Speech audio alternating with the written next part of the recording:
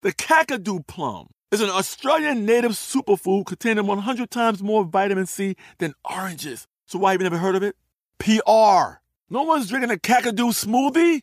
I'm JB Smoove, and that was a full episode of my new podcast, Straightforward, inspired by guaranteed straightforward pricing from AT&T Fiber. Get what you want without the complicated. AT&T Fiber, live like a gigillionaire. Available wherever you get your podcasts. Limited availability in select areas. Visit AT&T.com/hypergig for details. When you buy Kroger brand products, you feel like you're winning.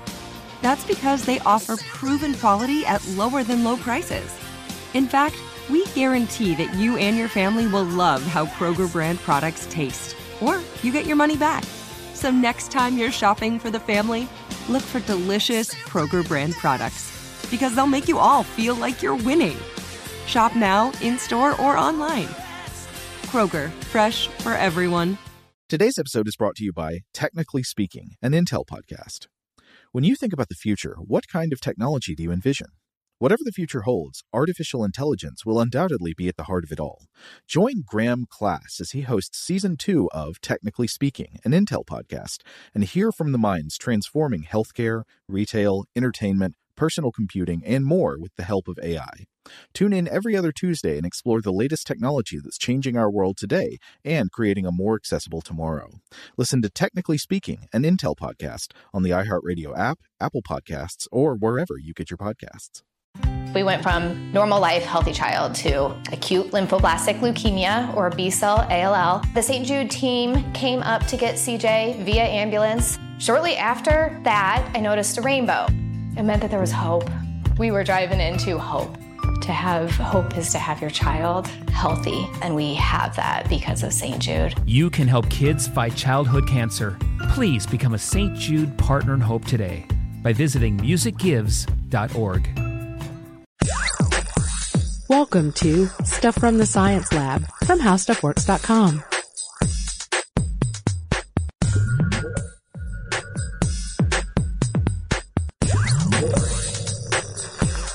Hey guys, and welcome to the podcast. This is Allison Loudermilk, the science editor at HowStuffWorks.com. And this is Robert Lamb, science writer at HowStuffWorks.com.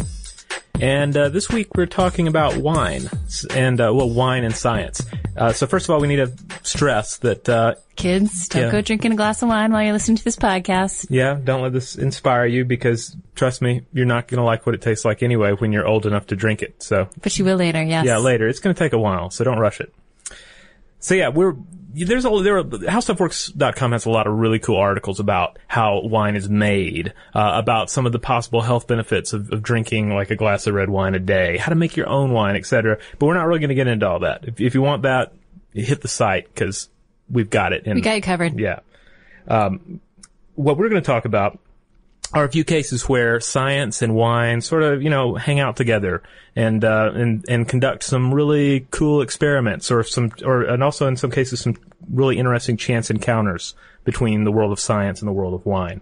I had a friend who used to live in Atlanta who was a microbiologist, and he went out to California with his wife and wound up working as a microbiologist out there for one of the vineyards. Oh, cool. Yeah. Yeah, I mean, there's a real chemistry to it. I don't know anybody that is like that heavy into the science of it, that specific area of the science of it. I have a friend who's a dietitian, and when she talks about wine, she definitely has a dietitian's stance on it. And then I have another friend who took courses in how wine is made in the different regions, and she's she advises people on which one to get and which to pair with which cheese, etc. So do you think you have a good palate? I like wine a lot, but I'm not like super, I don't have this amazing palate. I'm not a super taster or anything. No, I don't think I'm a super taster either. I think some of my in-laws might be super tasters. They seem to have amazing palates. They can discern all of these amazing tones and flavors and all sorts of things in wine that I can never detect. Yeah, I tend to choose bottles based on what kind of animal is on the label. Or what price tag they have. Yeah, perhaps. well, that also helps a lot, yeah. But no, I like a good wine. But I'd tell you who else liked a good wine. Frédéric Brochet, cognitive neuroscientist at the University of Bordeaux in France. What did he do? Well, this is pretty awesome. In 1998, he decided he was going to have some wine specialists he knew over for a tasting. 54 of them, in fact. That's a lot of wine knowledge in one room. Yeah, and Brochet himself is quite the wine enthusiast as well. So, this guy invites you over and for a tasting, you're like, all right, he knows his stuff, let's do it. So what happened at this tasting? Well, he decided that he was going to first give them a pair of wines, a red and a white, to taste. Okay. Which they did, and they all made their notes on the wine, and everybody. I wonder if you provided them with spittoons. Probably, yeah. They're all about you spit it out, and then you cleanse your palate and all that, and swish around some water, and then you describe it in all of this rather elegant language, which I imagine a number of people have heard before. We have a whole list of these that came from the study that Brochet later published. But I love how there are things like you talk about the raspberry tones, and you talk about distinct lemon, honey, straw, floral tastes in the wine. And those would be whites primarily. Yeah. And then you get into the reds, and I heard one person describe it as leather. Leather. I thought that was fairly interesting. And then they're, plum, final, dark, intense, deep, and all those sorts of things. My wife has a theory that the more advanced the wine connoisseur or wine snob, if you want to be judgmental, the more advanced your knowledge of wine, the crazier and kind of disgusting your terminology will be for even a good wine. So you might be like, I detect a hint of dog, some light tachyon notes, it'll be stuff that what does that even mean? Tachyon, that's a subatomic particle. How does a wine taste like that? But yeah, so everybody knows the kind of language we're talking about. So they tasted the red and the white, and they made all these complicated, descriptions, and some of the adjectives are very much white wine describers, and others are red wine describers. Okay. So, everybody, tries the wine, comments on it, puts down their notes. Then he brings out a second pair of wine. Again, a red and a white. Everybody does the same thing. They taste them, they put down their comments on it, and they make their notes, in white language for the white wine, red language for the red wine. Okay. But then the big reveal. The second couple of wines are both the same white wine. He just put red food coloring, flavorless red food coloring into one of the whites. No kidding. Yeah. And the thing is, nobody figured it out. Not a single person, and these are all specialists, not a single one said, hey, I think this is the same wine, and you just put food coloring in one of them. No one even said, hey, these are very similar. They used the distinct language to describe the red and the white. Okay. All right. So But Brochet wasn't done. That's right. He threw another wine party. He must have had to invite a whole different set of specialists. I can't imagine the same set of specialists would come back after the big reveal. It seems, or if they would be very suspicious. All right, what's this wine? What'd you do? Is this soda water? A flawed experiment. Yeah. Which actually he kind of did something similar, to that. Because what he did is he told everybody beforehand that he was going to serve a common table wine and a premium vintage. Okay. All right. Something fancy, So he starts off, he makes a show of tasting each of them, and he responds in a predictable manner. He tastes the table wine, and he's like, this table wine, all right, this, pretty good, spits it out. And then he tastes the vintage, and he sort of waxes poetic about how nice the premium vintage, right? Yeah, the premium vintage. So, and then everybody else tries it as well. And of course they do the same thing, this is, the premium vintage is this and that. And the table wine is, it's all right. It's table wine. It's pretty good. But there's no comparison. Except they're the same common, Bordeaux wine. Oh no. Yeah. Brochet did it again. There is no premium vintage. It's just a very basic wine. And again, no one picked up on it. No one picked up on it. Yeah. So what's the lesson here? It seems that taste is more than what's on your tongue. It's a combination of all the senses. Yeah. Especially what you're seeing and what you're perceiving. Mm-hmm. Is that what Brochet was trying to get at? Yeah, and, he's not just being a jerk, because he's very adamant in the paper that he likes wine, and that this is actually to the benefit of people who are into tasting wine and talking about it. But yeah, it's we don't just taste, a glass of Pinot Grigio. We're looking at it. We're smelling it. And we're bringing in all these preconceptions based on what someone just told us about it, what the label looks like, how much you paid for it. All these different things end up affecting our experience with the wine. Didn't Porcher also predict that the more honed a palate the wine specialists had, the more likely they were to fall for this trick, the red dye trick at least? Yeah. The more into wine you are, and the more of a specialist you are, the more likely you are to fall for the red dye in the white wine experiment. So this made me think of, have you ever heard of bartenders using like top shelf liquors, or at least the bottles of top shelf liquors, and filling them with the cheap stuff and then serving them to people? Yeah, I've heard about that, yeah. I don't know if I would pick up the difference. Do you think you would? Probably not. You know, say if somebody was giving you Papa versus Kettle One vodka, do you think you would pick up on it? Probably not. Because for one thing, if you're having like a pina colada or something, it's what you're probably not going to notice. But what about something like a martini or a gimlet? Yeah, I can see. I don't know if I would, because I'm just not. I don't have mixed drinks that often, but I can definitely see where somebody would, especially if it was like, say, a sipping like vodka or a sipping tequila or something. Right. I think it would be harder in that if it were served neat as opposed to with ice. Yeah. Now, if it was like Irish car bombs, I doubt anybody's going to notice. But that actually brings up another point. There's a friend of mine who's a graphic design person, and she has this theory that you could make money selling like fake fancy labels that slide over your bottles of $2 Chuck. Absolutely. Yeah. And so you can just, you go to the store, you spend $2 on a bottle of wine, but then you put the fancy label on it, and everybody's cool with it. Or you bring it as a gift to a housewarming party. Yeah, you bring it as a gift. And science backs this up as a solid plan. So let's move on to our next intersection of science and wine, or more accurately, medicine and wine in this case. We have a flight of 2 wines here to present to everyone. And the first one is, I don't want to spoil anything, so I guess I'll kind of set it up with the story, right? Yeah. Where are we? So 2007, we're in Spain, right? And what starts happening is there are wine drinkers, and they're winding up in the hospital, and they're having severe allergic reactions. In fact, I think one of the 5 people that shows up at the hospital is anaphylactic. So this person is going to die from constricted airways if they don't get medical help. Yeah, so this is not just, my face turned red because I had wine. This is, I'm in the hospital and I am in some serious pain. Right. So the doctors conducted a couple tests, and it eventually ruled out all the likely suspects. And these were all wine drinkers, we should mention. That's a very important detail. So the doctors conducted tests, and they were trying to figure out what was what. So there are a couple likely suspects, maybe like egg white, which is sometimes given to wine to clarify it and reduce harshness. But when the doctors started scrutinizing the patient's blood, they found antibodies that suggested a recent bee or a wasp sting. Except none of these people had been stung recently by a wasp or a bee. All they'd been doing was chugging down wine. Yeah, so they started investigating, and what they came up with is that everybody knows the one step in the process of winemaking.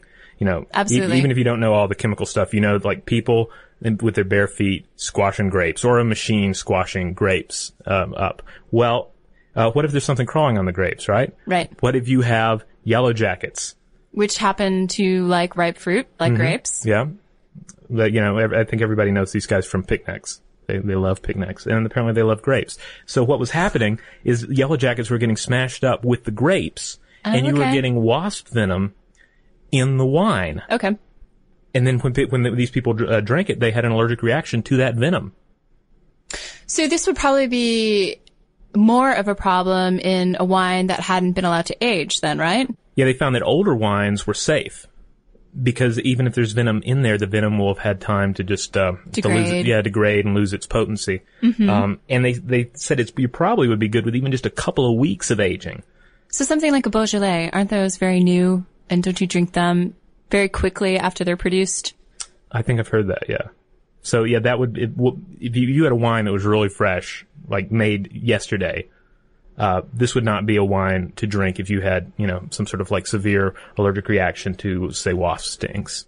This is really interesting. My mother-in-law actually has an allergy to bee stings. Oh, wow. She always forgets to carry her EpiPen around with her. It makes me a little nervous. So I guess that means that we can only drink the really good stuff with her. The really good old stuff with her. Yeah, 2009. Good stuff.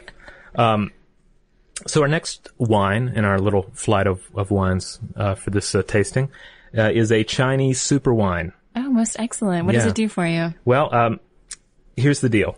All right. So everybody's read, like we were talking about earlier, these articles about, hey, red wine is good for you. All these studies, red wine is good for you because of this. It'll, it'll keep you younger. It'll make you live longer. It'll fight cancer or heart disease or, you name it. Well, a lot of it boils down to the antioxidants, right? Right. So the antioxidants in red wines are called polyphenols.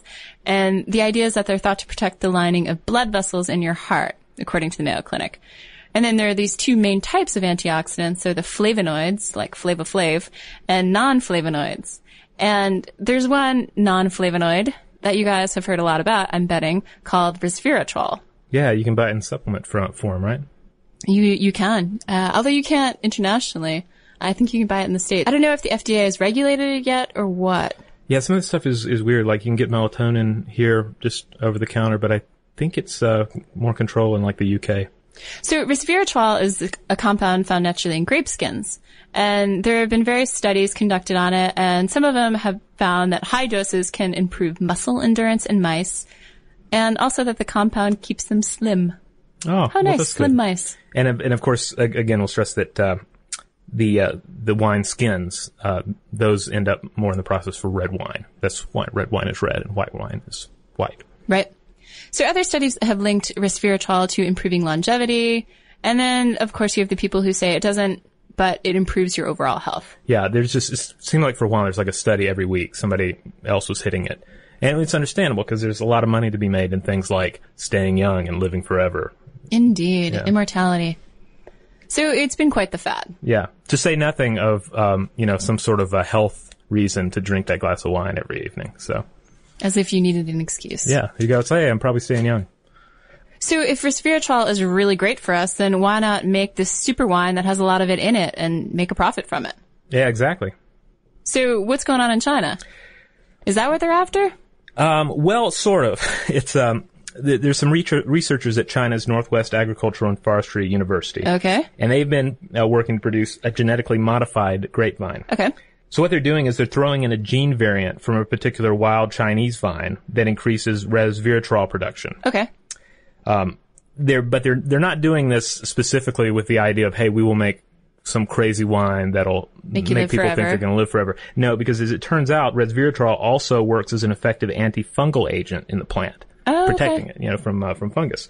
So that's really what they're going after with this. But that's not what was necessarily picked up on by various media outlets, because antifungal wine and antifungal grapes, I may not read that, but not as sexy. But super Chinese wine that could make me not age, that sounds great. I'll click on that. So what about robots in wine? What's going on there? Oh, well, on one level, you have the, I think a number of people may have seen this, and actually I did a blog entry about this like a year ago. And it's kind of old news, but the Sommelier robot from Japan's NEC System Technologies. Okay. This is like, and like all Japanese robots, it's this cute little guy that, looks kind of like a little, like, pudgy dwarf or something. Like, he looks like he just came right out of an anime, and, but he can identify wines with an infrared scanner and give food pairing recommendations. You can also taste leftovers and tell you what they are. And okay, wait, can we just stop right there? Yeah. Why is he tasting leftovers? Why don't you know what the leftovers are in your fridge? I mean, do you need a robot to tell you what your leftovers are in your fridge? Well, Are they so unrecognizable? And if they're so unrecognizable in your fridge, then perhaps you should just throw them away. Well, if you start asking, do we need a robot to do this, that, or the other, then, you're going to end up, that crosses out most of the robotic stuff that's going on in Japan. Well, this particular sommelier robot identified human flesh as bacon, so it seems like there are a few flaws to be worked out. Maybe. I don't know. Maybe human flesh tastes like bacon. I think I've heard that before. Really? Yeah. So maybe the robot's correct. I suppose. Well, we have another pretty cool story about wine and robots, and this one was detailed in Astrobiology magazine. Yeah, this one's a pretty cool story. It centers around, basically a couple years ago, centers around this UC Berkeley chemistry professor by the name of Richard Mathies. All right? Okay. And during the day, he was working on a prototype for the Mars Organic Analyzer, or MOA. And this is the most sophisticated life detection instrument ever to be sent to the Red Planet. And will be sent. Yeah, will be sent. It's going to go in 2013. So that's his day job. at night, like a lot of us, he likes to come home, Maybe sit on his porch. Yeah, have a little dinner, have a little red wine, and then go to sleep. And then wake up at like 3:30 a.m., like hot, flustered, with a racing heart, and, has to get out of bed and somehow calm himself back down. Was Richard going through menopause? What was going on? No, but what was happening was something called tyramine. Okay? Oh, tyramine, the modified amino acid that sets off a chemical reaction that causes the body to produce adrenaline, you mean? That would be it. And it's common in a lot of foods that are made with bacterial fermentation. So your pungent cheeses. Yeah, good wine, wines, aged meats, all the good stuff. Gotcha. Yeah. So, he was a little bummed out about this. So Professor Matthews had this idea. He wanted to know what produces it. And then, wham, he realized, well, what do you know? He can marry his nighttime wine drinking with his daytime job because he spent a decade of his life, in fact, building a machine that can analyze organic compounds. Yeah, the most advanced one on the planet, Yeah. So that's pretty sweet to have that at your disposal. Yeah. So what he did is he got in touch with a local wine cellar, and they started running wines through this device. And the article, which you can look up, it's online, and we'll probably link to it on the blogs when we sure will. Yeah. There's a real detailed description of how this device works, and it's really detailed. So we'll just trust hit the highlights. Yeah, trust us, it works. It involves lasers and like tagging the molecules and then analyzing them, and it's far more advanced than anything that like the Viking rovers had on Mars in the past. Okay. But anyway, so he goes to the winery, they start running wine through it. And not just the finished product, but like wine from every step of the fermentation process. Okay. To figure out, when the tyramine is coming into play. And they ended up keying in on the secondary fermentation process, also known as the malolactic fermentation, where malic acid converts into lactic acid. And this is like malic is typically in the fruits, and it can be a bit bitter, so lactic acid softens the taste. Okay. All right. So this is the process that fills the wine with not only tyramines but also histamines, which cause allergic reactions. Right, antihistamines, sure. Yeah. The research is still continuing, and they're looking at like which wines are more likely to contain tyramine, and which wineries are more likely to produce it. But there's actually a really even more incredible possible future for this technology. Right. You could see it being deployed on a much grander scale. I mean, there are so many food allergies, and we're so hyper aware of what we're eating these days, and peanuts have made the headlines numerous times. You could see a parent wielding, a handheld device like this and analyzing, a sample of that airplane food to see if it had peanuts in it or whatever your allergy was. Yeah. Matthews even predicts that this technology could be incorporated into, like other food related gadgets. Like it could be part of a food processor. Or something even like in refrigeration, where you wouldn't have to look in your refrigerator and be like, I wonder if the tuna fish is going to kill me today, because the refrigerator will tell you, hey dude, don't eat that tuna fish because it will kill you. That kind of thing. So it's pretty amazing. Yeah, it would totally be your call if you disobeyed the device, which I would be likely to do. I hate to see food go to waste. Oh, I thought you hate to be bossed around by refrigerators. Well, that too. Yeah. Close the door. I don't want to close the door. So there you have it. There's some science in wine. So if you're of legal age, and in the next time you partake of a fine vintage, we hope you'll think of us. Yeah, think of Stuff some of from that. the Science Lab. So hey, we got a little reader mail, by the way. Oh, why don't you read it? We recently heard from Chantal from Australia, and she had a couple of things to correct us on. First, in the Venom podcast, we were talking about a gusset, it turns out this is a part of the pantyhose, and it's not specifically an Australian thing. Okay. So, yeah. Good to know. Good to know on that part. Also, she wanted to clarify, we were kind of having a little fun with Australia and its many venomous things, and talking about people having to wear pantyhose everywhere to keep from being killed by horrible live. She set us straight on the difference between pantyhose and stockings, which I was not aware of. I think I used the terms interchangeably until now, but now I will not. Yeah, I was not aware either. But she also points out, and should I do an Australian accent? No, I don't think so. I think no on the Australian accent. She says, by the way, we don't live in caves. We all have electricity, and none of us ride kangaroos to work each day. Good to know. The spider and venomous creatures are only found out in the wild and on National Geographic shows. Our cities and towns are much the same as those in the USA, just with less junk food outlets. Good to know. Yeah. I still want to visit, badly. Yeah, I'd like to get down there.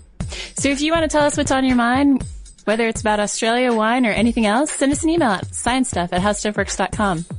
Yeah, and check out the blogs. We have a lot of cool blog entries. In fact, we have one that I did recently about like what is the coldest wine can get, and where's the coldest place in the universe you could possibly drink it. Sounds good. Yeah, it's pretty fun. Might have to read it over a glass of wine. Yeah. Oh, and we have a Twitter and a Facebook. We do. Yeah, so check that out. We're Lab Stuff on Twitter, and you can also just do a search for Lab Stuff on Facebook Google as well. Or Google, yeah. All right, that's all we have. Thanks for listening, guys.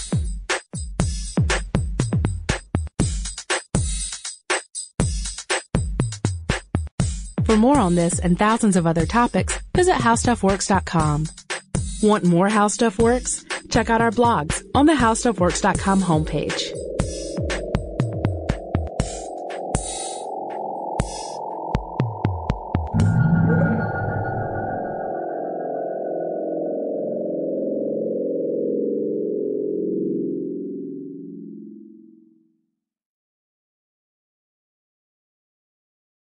Today's episode is brought to you by Visible. The future of wireless is here, and it's transparent. Switch to Visible, the wireless company that makes wireless visible. Get a one-line plan with unlimited 5G data powered by Verizon, just $25 a month, every month, taxes and fees included. No hidden fees, no surprises, no, really. What are you waiting for? Get with the times and switch to Visible at Visible.com. Monthly rate on the Visible plan. For data management practices and additional terms, visit Visible.com. This is it. We've got an Amex Platinum Pro on our hands, ladies and gentlemen. We haven't seen anyone relax like this before in the Centurion Lounge. Is he connecting to complimentary Wi-Fi? Oh, my! Look at that! He is! And you will not believe where he's going next. The Amex dedicated card member entrance for the win! Unbelievable! When you get travel perks with Amex Platinum, you're part of the action. That's the powerful backing of American Express. Terms apply. Learn more at americanexpress.com/withAmex. We went from normal life, healthy child to acute lymphoblastic leukemia, or B-cell ALL. The St. Jude team came up to get CJ via ambulance. Shortly after that, I noticed a rainbow. It meant that there was hope. We were driving into hope. To have hope is to have your child healthy, and we have that because of St. Jude. You can help kids fight childhood cancer. Please become a St. Jude Partner in Hope today by visiting musicgives.org. Xfinity has free premium networks for everyone this month, no matter what kind of entertainment you love. Addicted to true crime? Catch killer cases and more spine-tingling shows on A&E Crime Central. Crave adventure? Explore Asian action movies on Hi-Ya. Searching for something extreme? Check out skating, snowboarding, and more on Fuel TV Plus, the global home of action sports. And find crowd-pleasing bops on iHeartRadio's Hit Nation playlist. There's new free shows and movies to love every week. Say free this week in your Xfinity voice remote.